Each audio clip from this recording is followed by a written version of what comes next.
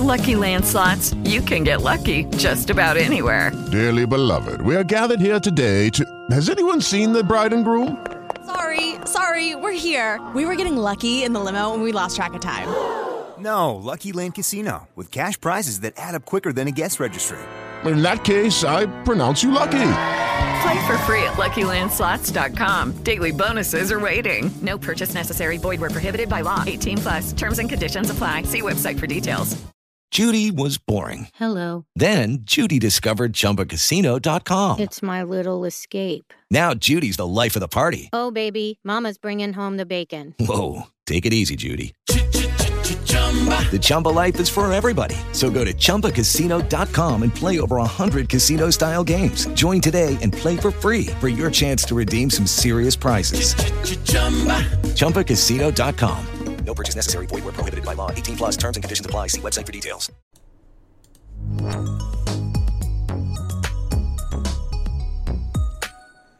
Welcome everybody, and here we're at another episode of Through the Game Vine. Today we're going to be talking about not so good news. There's a lot of bad news that released last year. A little bit of a controversial beef between a few gaming companies. And I'm going to try to end it off on a good note. Some interesting information and an interesting topic to think about. So getting right into it. Microsoft lays off about 1,900 people. This is following the Activision and Microsoft merger. Due to the merger, Microsoft had a few redundancies within departments. As you can expect, two large gaming companies merging, you're going to have a lot of departments that are going to be overcrowded with people who do the same thing, the same tasking, forcing some people to have to go. Though it is anticipated with a merger this large between two companies so big, it still is unpleasant news for the 1,900 that got informed that, you know, they no longer had a job and they had to start looking elsewhere. That may have worked for Blizzard for a decent amount of time and now has to look for something else to do. Hopefully Microsoft is working with them to either redistribute the employees to try to get more to stay, or to help and kind of, what's the word I'm thinking of, guide all the remaining employees to find new jobs or settle in other departments or other, other companies. Oh my goodness, my mind blanked for a second. In other companies, I know a lot of companies that were doing layoffs were trying to, do severance packages and, plans on what they could do and where they could apply to. Due to the ample amount of layoffs that happened last year and even more this year. And that's basically what we're talking about for a big bulk of today. Black Forest Games has reported that they have also cut 50% of their employees, which is, just more layoffs adding to the year. People Can Fly, which is the creators of Outriders, lays off about 30 employees. Now, with those three news, there is even more news that I'm not trying to look over, but if we're going to be talking about layoffs, it could be a very long conversation going off the course of this whole month. We already passed last year's numbers. Last year's total numbers of layoffs has already been surpassed by the layoffs that occurred in January. I was talking to a few other people in the gaming industry, a few programmers, a few coders, and basically what I heard is, and I'm sure a lot of people could draw this conclusion pretty easily, but people are hired for projects and for specific time frames, almost like seasonal employees, and so a lot of layoffs do usually happen at the beginning and towards mid-end of the year, hence why we're hearing about a lot of layoffs last year. It doesn't make it any more good news, or doesn't make it any more excusable. I feel like companies should have a little bit more of a plan on how to treat these employees and a better way to systematically have this income so people aren't fluctuating in and out of a job depending on when projects are going to or not going to come out. It just seems like a difficult way of living because programmers, coders can't truly determine or depict how long projects are going to last, when they're going to need a new project. But that's a conversation for a lot more people, way more involved in companies that make those decisions. Hopefully, everyone that lost their jobs is able to land on their feet and find good places to work, places that they could stay long term and have a really good career there. But enough about the negative news, or that type of negative news. Palwords revealed what future updates would look like for their game. If you aren't aware, Palwords, I'm tripping over that word for some reason, but Palwords is a game that came out for early access or beta.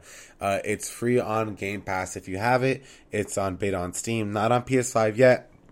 A lot of people are talking about whether it's going to go there or not, but that still is just the rumor mill for now. Oh my goodness, words. But it hasn't been concretely stated or set out if they're going to PS5, and if so, when. I'm sure they will eventually. It's money lost if they don't, and they already made so much money off of Steam and off their Game Pass deal. It just makes sense to go on PlayStation unless the Game Pass deal was also one for exclusivity from their console. Now, some of the new features is new islands, new pals, as to be expected with a game like this. New boss encounters, which is like the biggest feat of this new updates or what's to come, and new tech. The interesting thing about the new tech, it raises questions on an increase in level cap, as the tech is given to you as you advance in each level. If they're adding new tech, is it going to be like you just learned more for each level? So when they add it, you just learn everything you would have learned if you were to start the game then? Or if they're going to expand the level cap higher, where you would learn these new, how to craft these new technologies at a higher level. So interesting things to think about. If you've seen Palworld, you also know it has a lot of similarities for a very popular game created by Nintendo, which is Pokemon. Similar features, you capture monsters, you use them to battle. Palworlds does add a little bit more of a crafting and survival aspect to it than Pokemon. Does differ a little bit, but a lot of the issues is in regards to the creature capturing, and the design of creatures. There's been reportedly a ridiculous amount of similarities between many creatures, creature types, drawings, designs, and outlines, with rumors of AI just basically copying their homework, but altering it just a tad bit so it breaks copyright, or so it doesn't break copyright infringement. Pokemon has released an official statement on the matter, stating, we have received many inquiries regarding another company's game release in January 2024. We have not granted any permission for the use of Pokemon intellectual property or assets in that game. We intend to investigate and take appropriate measures to address any acts that infringe on intellectual property rights related to Pokemon. We will continue to cherish and nurture each and every Pokemon and its world, and work to bring the world together through Pokemon in the future. The Pokemon Company. Now that just kind of states that they're going to look into it. It doesn't really state if there's going to be much action much action on the matter. My mind is like all over the place today, so bear with me. Today's going to be a little bit shorter of an episode, but it doesn't say what matters are going to be taken. I don't think Pokemon really has too much of a case here. There's a lot of issues and a lot of people that tried to sue companies, game songs off similarities. I'm not too sure if Palworld is basing itself off of a parody design, which does kind of make it legal to my knowledge on law, which is not too vast, so I could be wrong. Or if just the slight alterations does break it away from that line, even if it's just by like a few centimeters, because as Pokemon does have the rights to the intellectual property of the game, it does not have the rights to the concept of capturing and battling Pokemon creatures or mechs, because you see in many other games a similar style of combat in mechs, maybe not capturing but building, battling, and stuff like that. And it's a common thing in multiple games. What the controversy for this one is just the similarity in its creatures' designs. Aside from that, it is a lot more than just Pokemon with guns, which is what a lot of people say it is.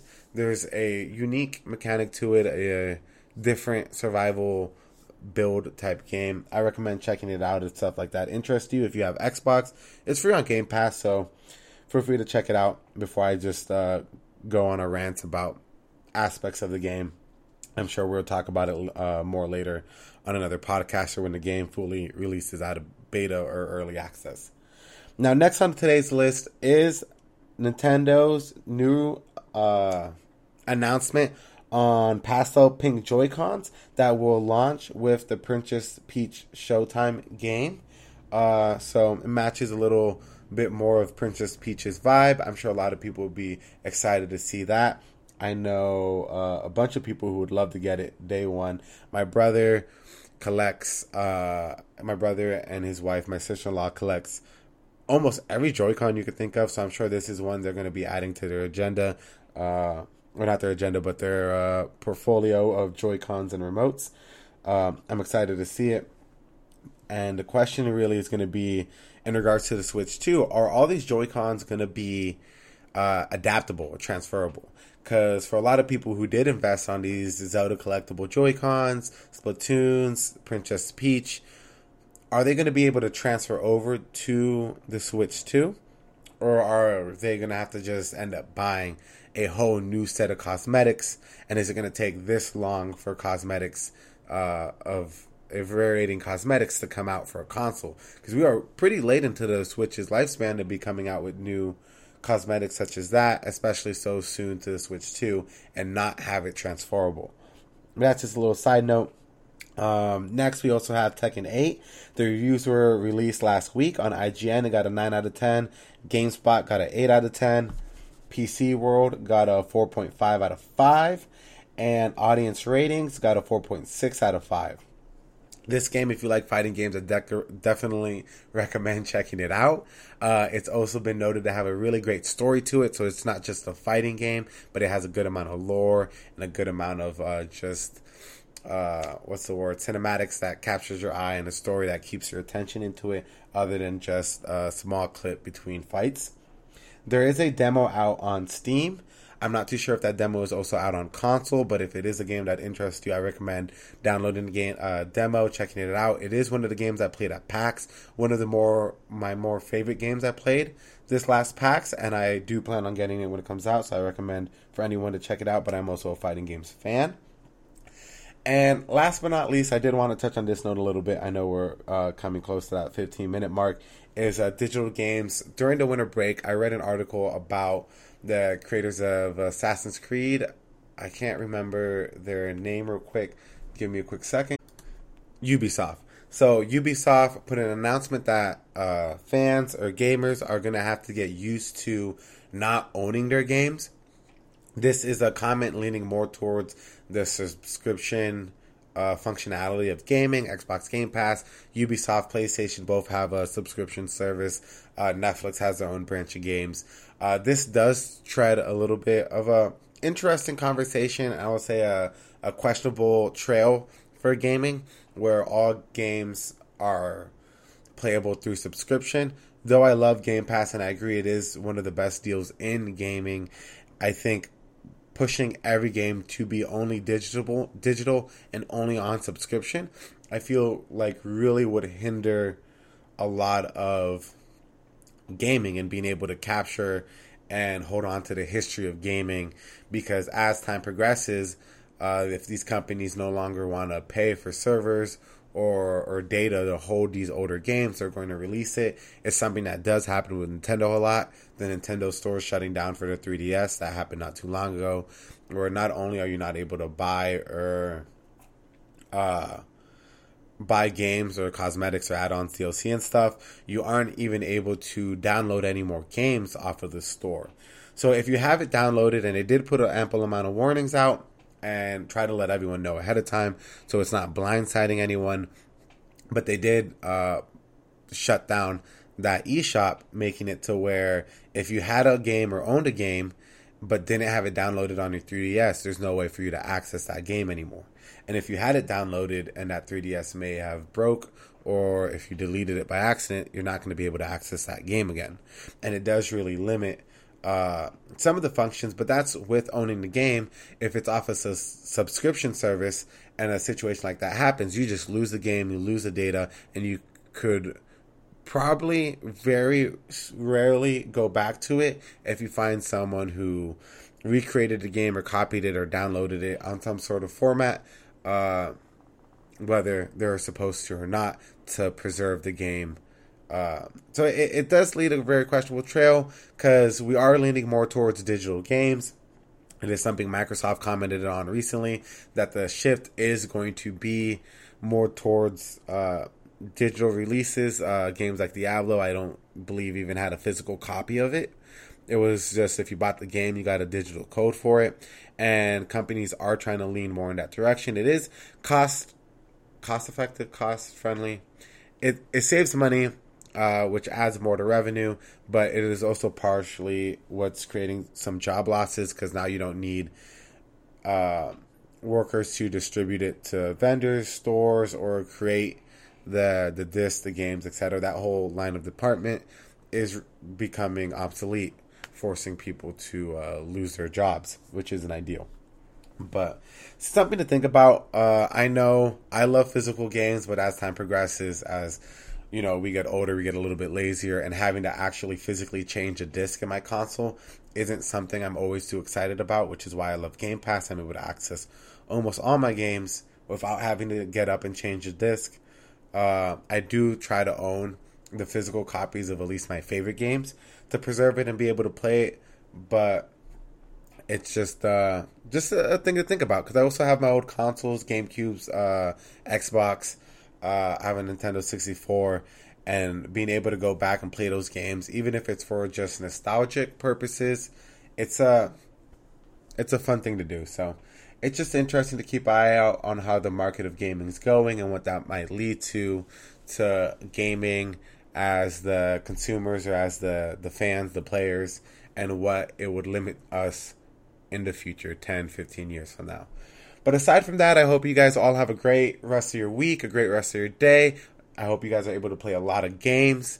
My brother and I are planning to do an episode talking about Resident Evil 4. I know I talked about doing an episode on that a little bit. I wanted him to beat the game, so we'll be able to both kind of talk about the game and bounce ideas back and forth on it, and just make it a little bit more interesting to listen to. So stay tuned for that. And this Friday, I will be releasing an episode talking very briefly on the Dead Space remake, and if I have time, on another indie game I did beat shortly after that. So stay tuned. Follow me on Twitter for @TazRhino. Please leave a review on whatever podcast service you're listening to, or a like and a comment and a follow. It helps me out a long way. I hope you guys have a great rest of your week and have fun gaming.